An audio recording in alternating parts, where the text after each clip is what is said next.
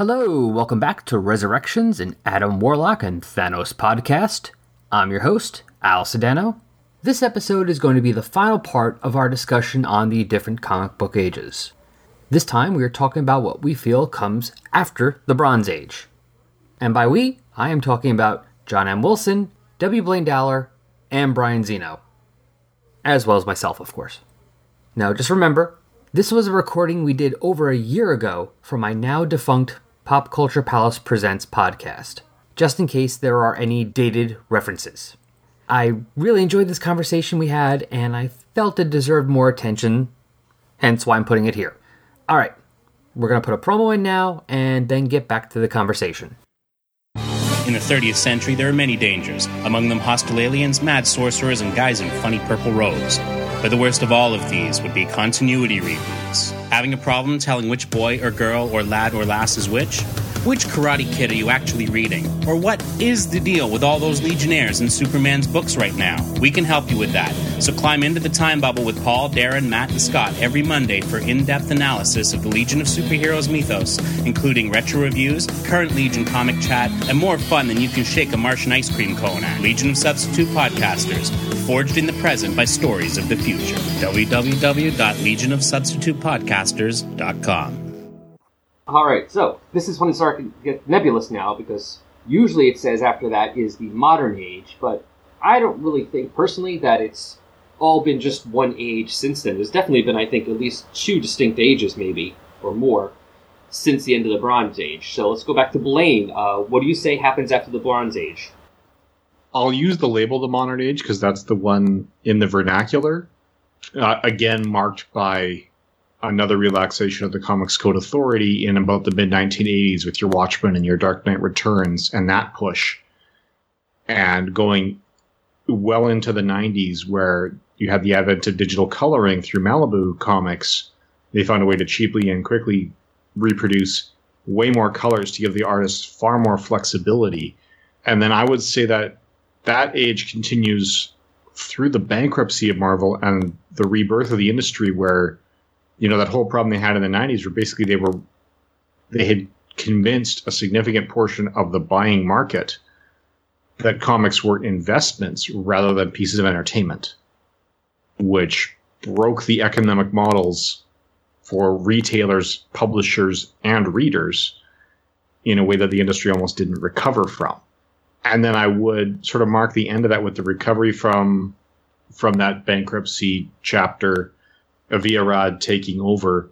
And right around the year 2000, when now Joe Quesada is editor-in-chief in Marvel, and we're starting to see more than just Batman and Superman make it to the movie theaters with, you know, Blade, X-Men, Spider-Man coming out and all performing above expectations one after the other. You know, Blade not making quite as much money as the other two, but making way more than any industry analyst predicted it would make. And I think that started a new age of comics, but in terms of, yeah, I mean, we can get into that as another later age, but I think that's the point where we can clearly say, yes, that was one era of comics.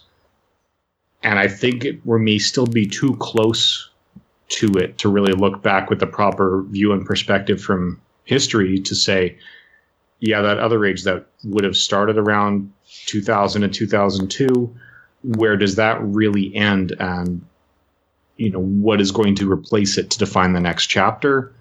That's something I don't know I could put a definition on yet. Brian. Well, the rest of the story, as it were, for me, is going to clearly be influenced, and I'll just tell you this up front, by the fact, I mean, I'm a lifelong Marvel zombie. And I have, over the last few years, I have been with great relish and enjoyment, vastly increasing my knowledge of DC and other stuff as well. But for the most part, I mean, I started reading comics on my own dime in 1985 at the age of 13.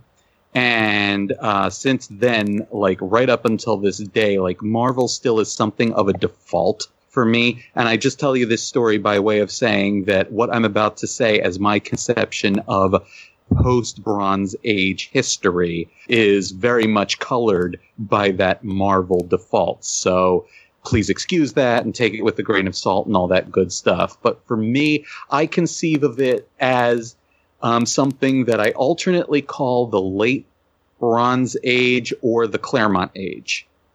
Because you've starting with Giant Size X-Men #1 in 1975, which, yes, I know technically Claremont wasn't actually involved with. That was Len Wein.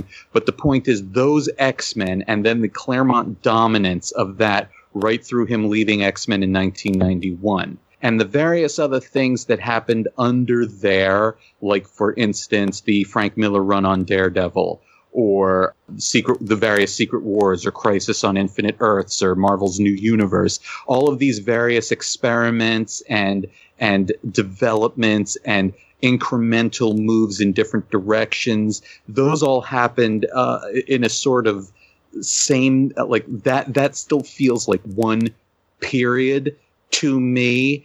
And so since that coincides with the start and end of Claremont's run on the X-Men, I sort of think of it as the Claremont Age, or you could call it a late Bronze Age. And then you've got the 90s with all the Pouches and the Jim Lees and the Rob Liefelds and blah blah blah. And you kids and your Jim Lees.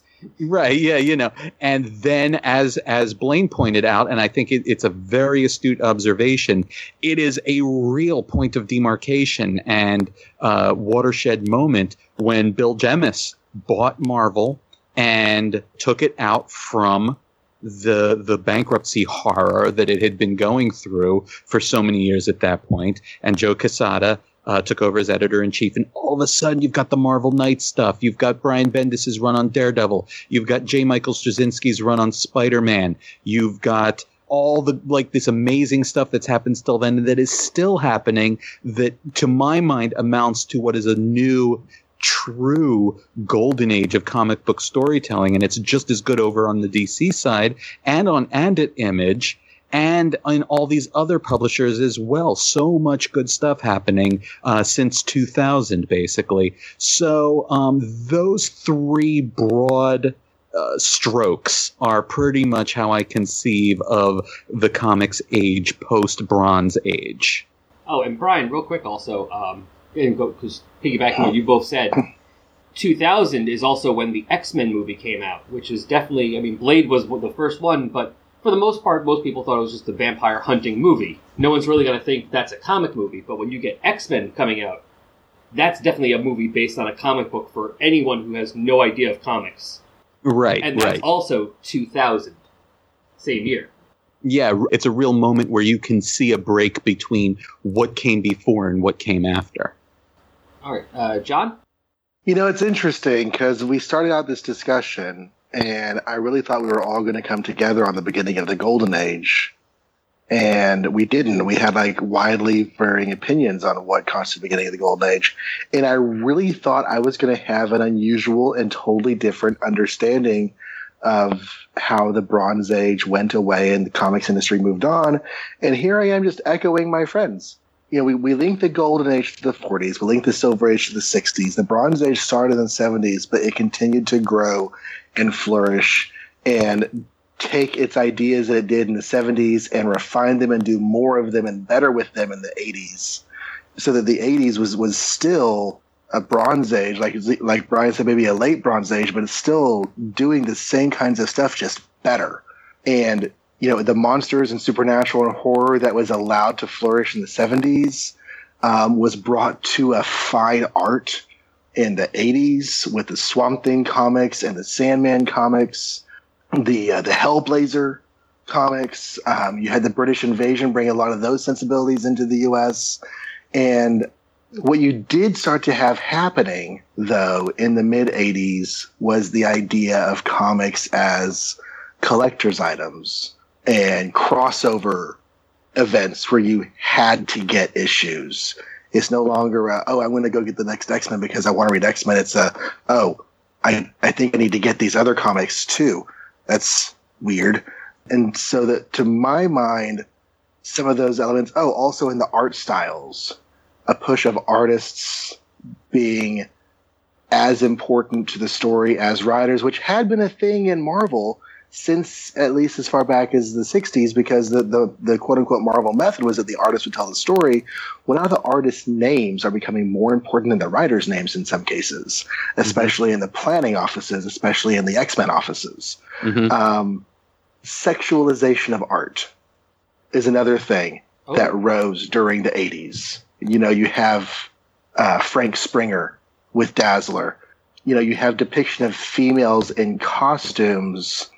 Have you ever seen a woman in spandex? It does not hug every curve, except for the ones that jut out the most. It does not curve around every nook and cranny of the body the way the superhero comics started to do as you move towards the end of the 1980s. So, to me, a lot of those elements happening in the mid to late 80s set the stage for what I consider the fourth age of comics, which is the 1990s. The launches of all these new other companies like Malibu, Valiant, and especially Image. The departure of several big artists because they were big artists. Todd McFarlane, Eric Larson, Rob Liefeld, Mark Silvestri, other people. No, Silvestri didn't lead Marvel. But all the people who came over to start Image. And the idea of Flash over substance. That if we could just make the comic look cool. And, you know, the rule of cool definitely stands for something in entertainment, especially in comic books. But it's not the only rule you can stand on. And there was an era there where that was very much what was going on. And that's why the 90s tend to get a bit bad rap, because there was a lot going on there that was new and different and energetic, but people started to see through the illusion. At the same time, you have other really good stuff going on. But some of that really good stuff also characterizes the 90s, and that we started killing our heroes. The death of Superman, unlike many people believe, is not this big marketing gimmick that was supposed to be hugely publicized. It almost slipped under the radar until a few months before Superman 75 came out. Somebody saw the preview for it in a comic store and leaked it to the media. So a very small amount of time before Superman 75 came out, the media found out he was going to die, and they blew it up. And Batman was already in the throes of his Nightfall storyline whenever that was going on, and so his back gets broken. They did it to Green Lantern. They did it to all these other characters. So the 1990s, there was a lot going on that was new and that was different in a variety of ways, and the digital coloring helped bring it all to vibrant life. So that's, to me, the big next age of comics after the Bronze Age. I hear a lot of people draw a line at Crisis on Infinite Earths. To me, that is a plot difference. That's a continuity difference. That's not an age of the comics industry boundary line. And then after the 90s, I think the rise of superhero cinema cannot be ignored. It's possible that we might be able to call the 2000 to 2008 stretch as being similar to the 1956 to 1961 stretch, as being like where this new era we're in is taking form. Like a transition era. Like a transition era from X-Men and Spider-Man getting their launches, the superhero cinema industry, people realizing this is not something that we have to laugh at or something we have to like sort of wink and nod at, but something we can actually take really seriously besides just Batman. And even Batman was only taken seriously in one of his 4 movies. So the idea we could enjoy superhero comics as actual entertaining adult fiction that's also suitable for kids, more or less. And that culminates in, I think, the launch of Marvel Studios and the launch of the Marvel Cinematic Universe, in which brings us to the age we're in right now. Things I like about where the comic industry is that I think characterize a current age. I think the superhero cinema outshining the superhero comics. I think superhero comics also being outshone by creator-owned comics. Maybe not in the numbers and the sales charts, but certainly in the critical reception. I think a return and a resurgence of readership that is not white straight male. Mostly the male part, but also just like there's a greater diversity. There are a lot more women reading comics now than there were 20 years ago. And that's great. There's a push for diversity. There's a push for creator-owned comics. And your fights and tights is a staple of the industry, sure, but it's not really the leader of the industry, at least from a critical perception anymore. I think I've rambled about 7 different directions, so I'm just going to stop there. If I could, real quick, it's just because we do keep bringing up these demarcating lines, and I agree with you, John, that Crisis on Infinite Earths isn't really the demarcating line that a lot of people think it is. But then I'm not sure you want to listen to me about any of this, because I was just thinking about something that is, and I think I may be alone in this. For some reason, again, as I mentioned, my first time reading comics under my own steam was in the mid-'80s. And I remember in 87 when John Byrne left the Fantastic Four. And right around that time, I think we also had the Fall of the Mutants around that time. And right around that time, something's changed in the Spider-Man. I think the DeFalco Friends era ended or something. Anyway, my point is, but right around the time that those Marvel 25th anniversary special corner box logos were all the rage, as soon as those ended, nothing ever seemed the same to me in comics again. And I drifted away from them for a while because they just seemed like something had changed and I wasn't enjoying them as much anymore. And I may be the only person to think that the end of the Marvel 25th anniversary logo and John Byrne's run on Fantastic Four was some sort of major historical milestone. But I just wanted to throw that out there as a really weird example of how we think about these things. Well, it's at least a personal milestone. Mm-hmm. When I look at books, especially when they start getting to the 80s, it definitely... Now, you can call it either late Bronze Age, or if you want to keep going with the metal thing and go to the Copper Age, it definitely does feel to me like it's something different than the Bronze Age books. Plus, for me, in that early 80s, especially like 81, 82, it definitely seems to me like it's a new... At least either a secondary era or a brand new era, because you have a couple things happening, not just in the stories themselves, but you have the independent books. I mean, there always were some independent books beforehand, but for the most part, they were hard to find, or these were like the Robert Crumb books and the Freak Brothers that were sold in head shops. But now you have like Pacific Comics, Comico, First Comics, Matt Wagner's Grendel and Mage, and these other Cerebus was in the late 70s, but still that was going on. But like you have this rise of these independent books, and that's also because of the rise, even though they had started before, but the real rise in the 80s of comic book shops, of the direct market. And that definitely was a big change for comics. So to me, like starting getting into the early 80s is definitely a different, makes it a new era, because that changed everything. Because now you started getting these books now, instead of being on newsstands, they were starting to go more towards now direct market. Plus you kind of have a rise of what I thought was like comic journalism. I mean, again, you always have something that started earlier. Comic Buyer's Guide was in the 70s.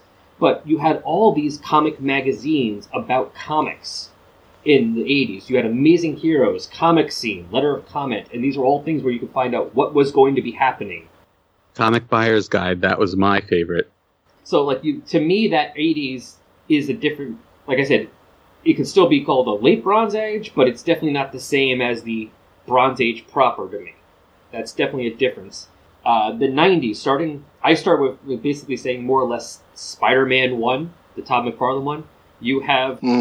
And I like this name because I've seen a couple of people use it, and I find it fun. The Chromium Age, which basically is the bulk of the 90s, where you have the comic book the boom. And, I love that. Yeah, you have the boom and bust of the speculator market. You have all these artists not just becoming popular, but superstars. I mean, Rob Liefeld had his 501 Jeans commercial on TV. So how long have you been drawing comic books? Since I was about 7 years old, little kid. What did your parents think about it? They hated it. They hated it. Oh, yeah. After I got a job and they saw that you can make a living out of Thursday, you'll hear no complaints anymore. And you created X-Force? Mm-hmm. So what is this drawing on? This is the Spike Man. And what's this right here? This is the camera on top of your head that will record the wrongdoings of others. So, Rob, have you had any formal art training? No. Just a lot of imagination, I think. Wait, so I say it and then look down? Or just open it and say it? Fly button? You have all the fun with all the fun they did with the covers, with die cut diamonds on the front. We're gonna put blood on there. There's a bullet hole in Protectors number 5 from Malibu, and all the independents were getting into it too. Not just the covers, but all the fact that before you had these independent books, like I said, starting out, like Turtles, for instance, in the 80s. But now they all were doing their own universes. Ultraverse, that Chaos had their own universe. Valiant had a universe. CrossGen was starting in that time period. I loved CrossGen. Or maybe they started I think they started 2000, so it'd be a little bit after that. But they were 2000s. Yeah, because I've been starting to reread my early CrossGen, so that's right. Duh, I would know that. But so that's like a different age. And then once you start getting basically to 2000, that's why I start considering the modern era. For many reasons, like you said, John, you have, not just the movies bringing this up to a public consciousness and becoming more important, unfortunately, than the comics, but bringing more, much more focus on diversity, but also social media and its effect on comics and the way they're created. Not saying right or wrong, I'm not trying to take a side on this, but look what happened with that Batgirl cover from a couple years ago. With the Joker there. I mean, that would not have been pulled for the reason it was pulled in 1985. But you have the social media, and that definitely has a huge effect now. So I always, like I said, from 2000 on, I consider that the modern age, because really, the last 20 years or so, it's kind of hard, until you get past that a bit, it's hard to say what was the age until you're at least, I think, 20 to 30 years past it. Yeah. And then you go, that was an age.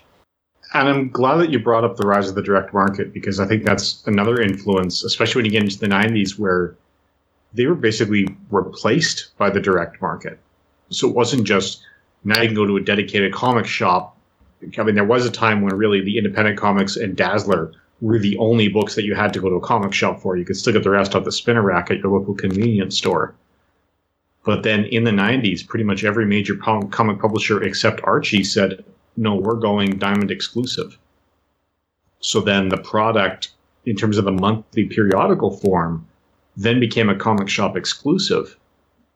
And I mean, to get it into the hands of other people now in the 2000s with the, as the movies rose, then the collected edition trade paperback presence in bookstores has been rising. And that's what I hear from people, working in the comics industry. When a new movie comes out, that's where the bumps happen. You don't get huge bumps of that title from your local comic shop picking up with where they are now. You see the bumps in the collected editions at your local, Chapters, Indigo, Barnes & Noble, whatever your local bookseller is.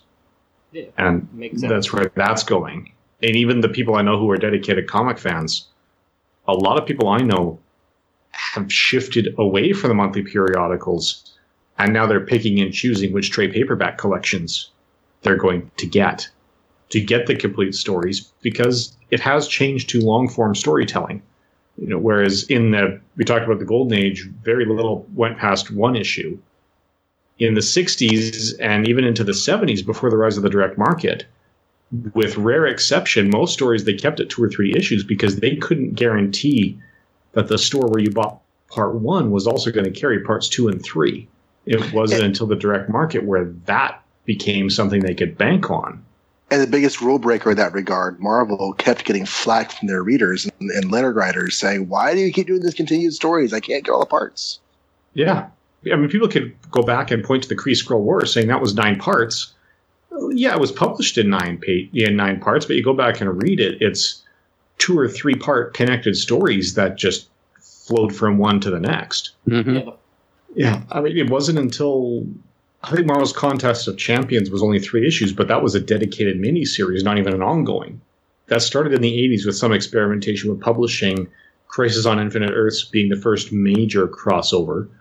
I mean, not the first one, period. There were, the Avengers Defenders War bounced back and forth between the 2 books. Oh, hey, Al, John, and I don't know anything about that story. Yeah. That's the thing I was going to say was like the big exception proving the rule in the 70s with that Avengers Defenders War. It was like, 6 issues of, between 2 titles. Yeah, there was also 3 issues that bounced back and forth between Daredevil and Iron Man. So there's definitely precedent. It's just not nearly as common as it would become until the 90s when your Superman books had little triangle numbers on it so that you knew what order to read it. So when you went out to buy this week's Superman issue to get the next part of the story, you knew which part that was, because it would go from Action to Superman to Man of Steel and keep rotating through those. And I think that was a huge part of the 90s was the fact that they were now banking on that storytelling. Like John said, this is the era where now you feel obligated to buy a title you weren't otherwise buying to get the whole story. Crisis on Infinite Earths itself isn't a huge demarcation line, aside from the fact that, yeah, that showed the power of crossovers, because anything that had that Infinite Crisis or Crisis on Infinite Earths label got a bit of a sales bump. So then they started planning for that, and that was the thing in the 90s. It was, what is this summer event? And the summer events are still largely running today, where you'll have that 4 to 6 to 10 issue miniseries going through the middle. But I mean, I think that 7-issue Civil War miniseries ended up at 135 issues or something by the time you count all the tie-ins. Yeah, look at trying to get all of Blackest Night on the other side. Yeah, jeez. Which I've got. That was actually the last event where I bought every issue in the crossover. Oh, me too. Just because, I mean, like Brian, I'm a Marvel zombie, so a lot of those stories were my first exposure to DC, or to some of those DC properties. And I mean, this is I know Blackest Night Review isn't really the point of this podcast, but I just found, because of the structure, every crossover was, man, remember when so-and-so was still alive and they were romantically involved with that person over there? God, that must be tough. And then you know who's coming back and how they're going to deal with it. Like, yeah. Jeez. It was really one-story structure with, like, copy, paste. You could almost write the crossovers by doing it, just plugging into your word processor and going search and replace these names with those names. I have only recently begun reading the Jeff Johns Green Lantern run from its beginning in Green Lantern Rebirth, and now having heard you say that, Blaine, I think I'm going to give all but the core miniseries of Blackest Night a skip when I get to it. The core is, you know what? Let me go back and look at it, because of all of, like, the 30 or 40 titles it crossed over with, I would say there are 4 or 5 that are worth reading. Oh, okay. But you don't need to go through all 30 or 40. Okay. So I would do the core. I would do, like, the Green Lantern and Green Lantern core. And I want to say that the Wonder Woman tie-in miniseries was pretty good as well. That was sticking out of my head, so maybe it was. The big part for me was I wanted all those damn rings. And I have them. And I still have them all. I'm looking at them right now. I got all my rainbow rings, plus my Legion Flight ring up there. So, yeah. I'm a child. Don't care. But yeah, I think that's something else I think that set at least the late 90s apart, was the decision to go Diamond exclusive as the only real comic distributor and sending everything just to the comic shops. Because that is really the decision that led us to the point we're at now, where 100,000 copies of a Marvel or DC title guarantees you a spot in the top 10 sales for the month. You know, on 200,000, you're pretty much guaranteed number one, whereas Archie comics stayed in the mass market and the grocery stores, and they went through Diamond but refused to do it exclusively, and now Archie will cancel something that's not selling 500,000 if it's carried by grocery stores. And which is why Archie is now carrying for Marvel their new digest books that you can buy in the supermarket now, because they have that and Marvel didn't. They're pulling it off, and that's... I mean, we could talk a little bit about Archie if we want to, but I think we want to stay focused more on the ages than the comics. But Archie, you can look at that and say how much of this is creative decisions and how much of them are business decisions setting up the ages. Archie weathered the storm in a lot of ways. Mm-hmm. Okay. I find that there's... With Archie, I can point to new stories and old stories because they made conscious shifts in the artwork. But an Archie story from the 70s and an Archie story from the 90s can be very difficult to distinguish if you're not extremely familiar with the company. Sure, you almost have to look at the background stuff. Fashion or slang what they're trying to use, and might be the best way to figure that out. Yeah. I'm wondering if we're going to eventually look back on this and say, like, that real shift to day and date digital distribution, if that's going to have a mark too. I mean, DC likes to say that they were the first major publisher to get there. Archie actually beat them by 2 or 3 months. But yeah, DC did it with the New 52 and a lot of fanfare. That's when they went day and date proved that yeah, you can do that and still manage to support the retailers at the same time. And it didn't take Marvel long to catch up with that. That was, I think, the biggest fear that they had was because, I mean, if the comics distribution system. Previously, they said it was too complicated because there's all multiple distributors with multiple channels. But if it's like a food chain, what we've got now is, it's like cows and grass, right? It's a very linear food chain, and if one leak breaks, the entire ecosystem collapses. And I think that's what they're trying to do is, they don't want to harm the retailers who have been their lifeblood for years and have poured everything they've got into this business. But at the same time, from what I hear, I'm not a retailer myself, what I hear from the retailers is that because Diamond effectively knows they have a monopoly, they've allowed certain aspects of the operation of their business to lag because there's no one else to go to.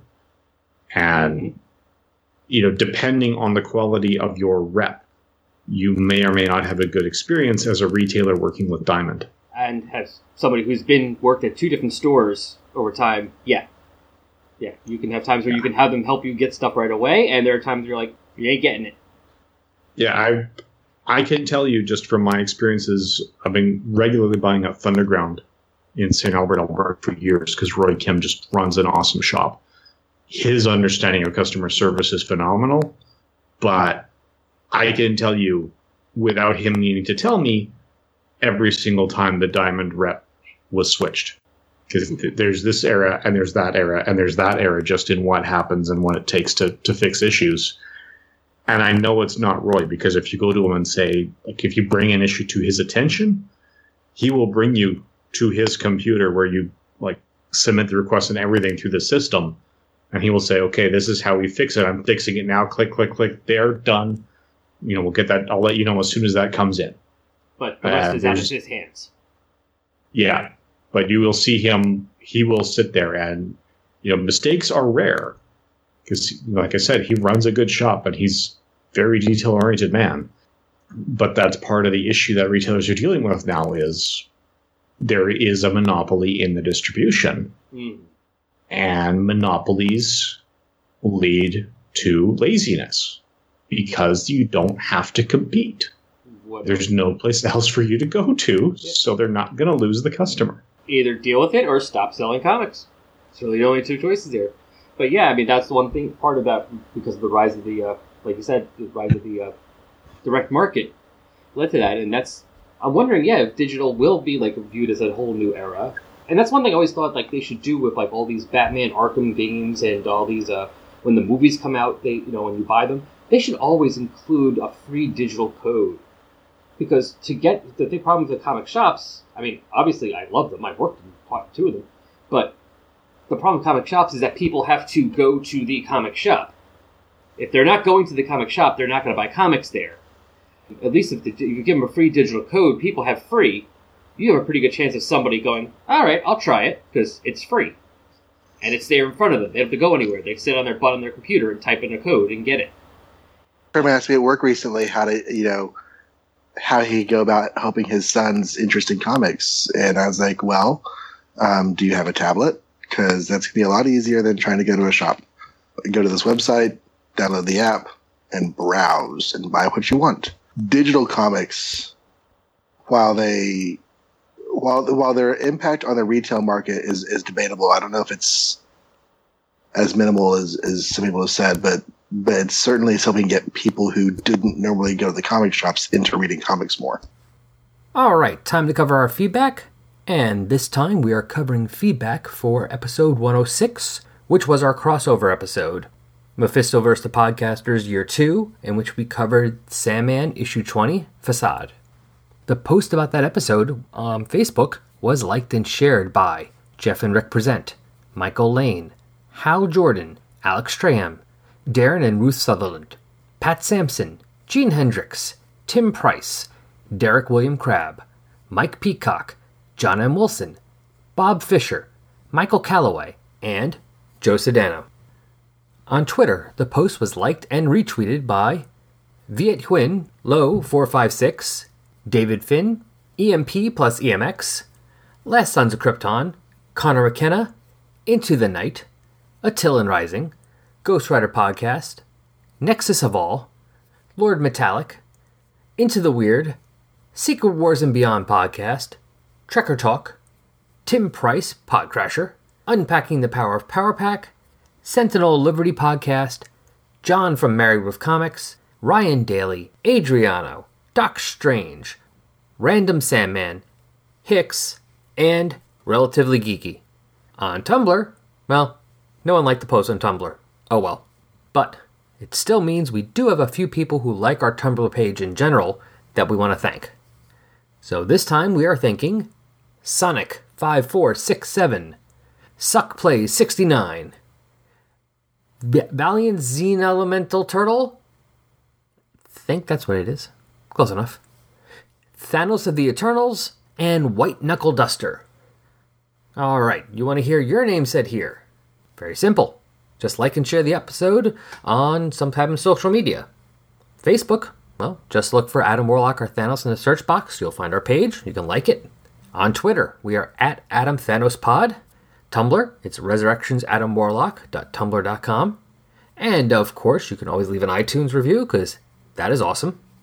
Or send an email, resurrectionspodcast@yahoo.com. And don't forget, I am planning on making the final episode of the year some outtakes and also emails, depending on time, of course. Don't know exactly when I'm going to be recording this, so make sure you send them in by at least December 1st. And as long as they're in by December 1st, I will definitely read them. Okay? All right.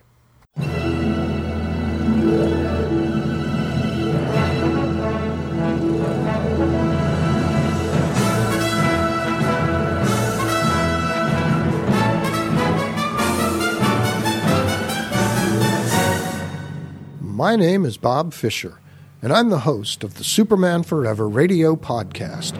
On the Superman Forever radio podcast, I talk about Superman from 1938 to present day. And in 2018, we celebrate the 80th anniversary of the Man of Steel's first appearance in Action Comics with a full year of new episodes, more episodes, plus new features like The Adventures of Superman when he was a boy. Superboy is coming to the Superman Forever radio podcast. Also, the Superman Forever Roundtable Discussion Group, where I gather together some of the best Superman podcasters around, and we talk Superman. So if you want to know why I've been a Superman fan for over 60 years, point your favorite podcatcher to the Superman Forever radio podcast at supermanforever.com. All right, well, I think we've gotten to the end of the ages, so one last thing I want to do before we finish off, start with Blaine. Off the top of your head, at least, because, I mean, it might be hard to say, but what's your favorite age? I don't know, I'd say about 12. I was going to make that joke. Damn it. But no, I mean, to some degree, they say, like, that, you know, the golden age of entertainment is when you were 10. And for me, that's part of it. So with the terms we've been using here, the Bronze Age in the 80s, so the late 80s, early 90s are where I really got into comics. In the 80s, it was mostly G.I. Joe. The 90s is where I really got into the shared universe through New Mutants, X-Factor, and New Warriors. So I do have a soft spot for that. And you know, when people say the 90s were terrible, the first 50 issues of New Warriors by Fabian Nicieza and 25 issues of art by Mark Bagley and the next 25 by Derek Robertson are my go-to to say, no, it's not all terrible. Yes, there were some terrible trends, but if you know where to look, you can find some pretty great stuff in every era of comics. But yeah, to me, that the late 80s, early 90s, whether we consider that part of the same age or different ages is something we've already had the debate about. That's where I've got the most nostalgia for the stories. Okay, and no, you're right. I mean, despite what I may joke in calling it the Chromium Age, there's a lot of amazing stuff in the 90s. You just have to look a bit, but I mean, like you said, that New Warriors book, just real quick to say, Starman, Sandman, Preacher, Hellboy starts that in the 90s. I mean, there's a lot of good stuff there. Hitman. But anyway, so it's John's turn. The idea behind Blaine is you know, your favorite is where you grew up. You know, I've explored a lot of ages. I've read a lot of Golden Age. I've read a lot of Silver Age. I've read Bronze Age for characters that I like. The 80s is still an era that I'm sort of still mining slowly. I've read a lot of Spider-Man and X-Men from that era. That's about it. I'd like to read more. But when I think of my favorite comics and like the things I really, really want to read, I think of stuff from the 90s. But, you know, I also think of a lot of current stuff. Gosh, I'm a terrible question answering person. No, it's fine. There's so much good comics being made out there. So many good comics being made out there right now.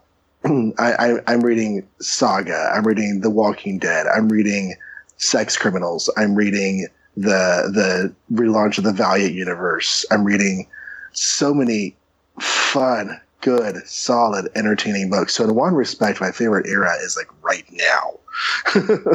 But if I'm looking back in the past and history, then yeah, circa 1990, you know, maybe 89 to 93. That's kind of like my sweet spot for what I was growing up with, and that's kind of what I think of in my head when I picture good comics. I think of those comics. But yeah, I like it all too. So there's that. All right, Brian? My answer is very similar to John's. I have a lot of... That's interesting because mine was kind of everywhere. No, well, the crux of John's. After the last couple of hours, I feel like I've gotten okay at speaking John. So... No, but what I was going to say is to echo a thread that was in John's answer. I have a lot of nostalgia for the mid-'80s because that's when I started reading comics, specifically the Spider-Man and X-Men stuff of that era, because that was very, very much a thing that I was into at that time. And it takes me back to those heady early days of, you know, going to Heroes World and buying for 65 cents a pop, you know, buying Web of Spider-Man or whatever. But the truth of the matter is, when it comes down to what are my favorite comics, what are the ones that I go back to and reread once a year, once every 2 years, what are the ones that I am most likely to ask my loved ones and discerning fellow nerds to read? That's all stuff that's coming out now. That's all stuff that's come out pretty much in the last 15 years or so. I'd have to say, to sum it up, right now, probably my favorite era. I think we are genuinely living in a new true golden age of comics, and I'd say right now is when my favorite comics are being made. All right, so I guess we're more or less in agreement on that, because my problem right now is that there's too much stuff that I'm looking, that I'm going, ooh, I want to get that, and I want to get that, but I don't, either money or time is more of the problem than finding good stuff now to read. My list of things I want to read eventually is too long. There is way too much awesome stuff I want to pick up on. But at least if looking back at periods, at least recently, and obviously there's a pretty good reason why, I really have grown to have a huge affection for the Bronze Age proper. Just grown to have such an appreciation for those 70s era books. Maybe a bit more the Marvel than the DC, but it just seems like they were just... all these fan creators were so trying to put so much relevance in their books and put actual real-world events and life and time that it almost feels like, to me, a lot of times reading these, like, these characters continued aging and going, and they're not the same ones in the 80s because these guys got older now.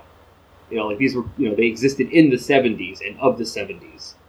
I don't know, it's just, I'm really enjoying, probably because of doing the Warlock podcast with all those Bronze Age books. But I'm just having a lot of fun delving into those. But yeah, I love every age. I love stuff from every age. There's always good stuff. This show can now be found on Stitcher. In case you don't know what Stitcher is radio on demand, a free app that lets you listen to all your favorite shows, plus discovered from 20,000 others. Available on iOS, Android, Nook, and iPad. Don't have Stitcher? Download it free today at Stitcher.com or in the App Store. Before we close out, I want to change a few things I said before. In listening to this episode as I'm re-editing it, I've been listening to our conversation again and been thinking more about this, and I have a few changes I want to make in my opinions. So working backwards, the Chromium Age, basically the 90s. I'm going to push back when I think that starts. It goes back to what we had said about the Silver Age. I think it was John that said it. Could be wrong, but I think it was John, where he said that, yeah, we use Showcase number 4 a lot to start talk about the beginning of the Silver Age. But really, that comes out and not much else changes for a while. You know, it's not like Showcase 4 comes out and all of a sudden everything starts popping up right away. It takes a little while. I mean, Green Lantern doesn't come out for a few years anyway, or Justice League of America, or the Marvel stuff. So, we'll get to the Silver Age in a few minutes. So, going by that, yes, Spider-Man number 1 is a definite signpost of the change that's coming in the 90s, but I don't think that's really where it starts. So yes, Spider-Man number 1, X-Force number 1, definite signposts towards the Chromium Age. But to me, I'm going to say now, the Chromium Age starts in August of 91, when X-Men number 1 comes out. That is the beginning of the Chromium Age to me. Alright, going back a little further. The Copper Age. The 80s, basically. A lot of people still consider that the Bronze Age. That's fine. I don't. I think, like I said, I agree with everything I said before still. It feels definitely different to me than the Bronze Age. Now, it doesn't have to be called the Copper Age. We don't have to stick with the metal thing. I just can't think of a better name right now.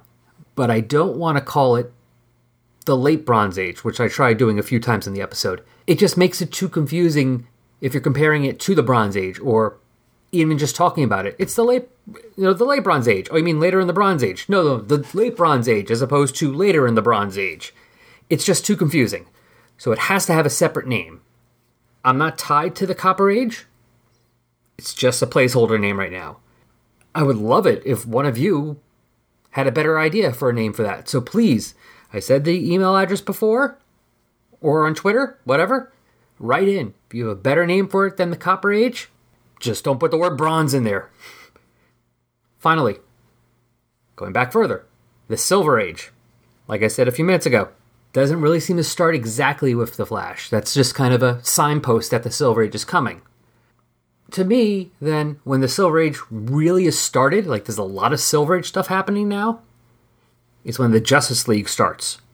So Brave and the Bold 28, December 1959, that to me now is the start of the Silver Age. The true Silver Age. So that kind of extends the Atomic Age from like basically 49 to 59. And that kind of fits because it's kind of a rise and fall and then rise again age. You know, you have the original heroes and type of comics you had in the Golden Age go away in the beginning of the Atomic Age. And we get a new types. We get a lot of romance comics, Funny Animal, and then of course EC with all of their horror and crime. And then you get Seduction of the Innocent and the beginning of the Comics Code, and all that all crashes. And then the industry limps along for a little bit, and then starts building itself back up again. And that's when we get the Silver Age. Those are the changes to me. So basically it's what Golden Age is, beginning of Superman. Yeah, it is. That's the beginning of the Golden Age. To, I think it was somewhere in 49. I think it might have been the last appearance of the Flash or the last Captain America story. I'm not sure which. Go re-listen to the episode. I don't remember. And then that starts the Atomic Age until 59, when Justice League of America starts. And that's the Silver Age. To, I forget, 70, I think it said, was the beginning of the Bronze Age. And that goes into 81. And then we have the Copper Age. That goes into 91. And then the Chromium Age into 99. And now it's the Modern Age. Until we have another 10, 20 years passed, and then we can see what this age would have been. All right, that's it. Again, please send me your thoughts. Do you have a better name for the Copper Age? Do you disagree with me on anything, or agree with me partially? What are your thoughts on these ages? Please write in. Let me know. I'd love to hear what all of you think.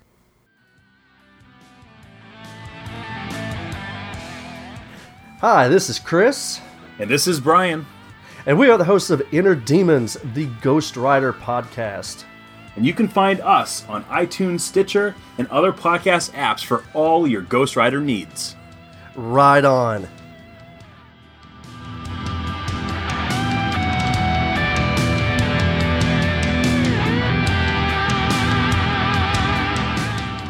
Before we end, anyone want to plug anything or tell people to go anywhere? Or that sounds wrong. But yeah, if you want to tell someone to go somewhere, go right ahead. I'll tell you where to get off. No, wait, that's...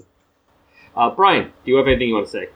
I got nothing to plug, nowhere to tell anyone to go. Just I will be continuing to turn up on a variety of Al's podcasts. So anything that has Al's name on it, keep listening to it. I like that. John? I am not going to talk about plugging anything or getting off, but you can follow me on Twitter at John Reads Comics. There's no H in John Reads Comics. And Blaine? All of my podcasts can be found at Bureau42.com. There's a few that have been announced and some that are wrapping up shortly. New ones coming, some with firm dates, some with less firm dates, and voices that will be familiar to people who are just listening to this podcast we did now. Ooh, mysterious. Thank you all for being on this. This was definitely a lot of fun, at least for me, and definitely went places I wasn't expecting, which is a good thing. Because otherwise I would have been too boring. Right. And you could have done this yourself. Exactly. I could have just used voices. You have puppets. Puppetry and audio podcasts. Yeah, see, that Al earlier said that it wasn't just he was crazy. There's other human beings here that he's had that experience where he goes back to edit and he's like, why is there only one voice? Yeah, exactly. And as Brian, from anyone who knew me in school, most of them would believe that. Yes.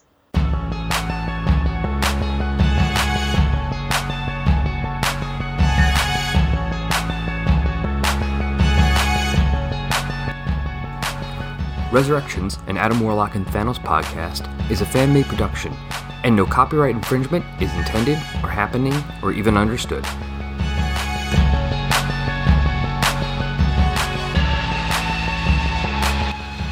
The opening music for this podcast is Intro Pompeii by Lino Rise, and the closing music is Dark and Dramatic by DJ Puzzle. Both are licensed by the Creative Commons license. You can find Lino Rise at free-intro-music.com and DJ Puzzle at peaceloveproductions.com. Links to both can be found on the Tumblr page.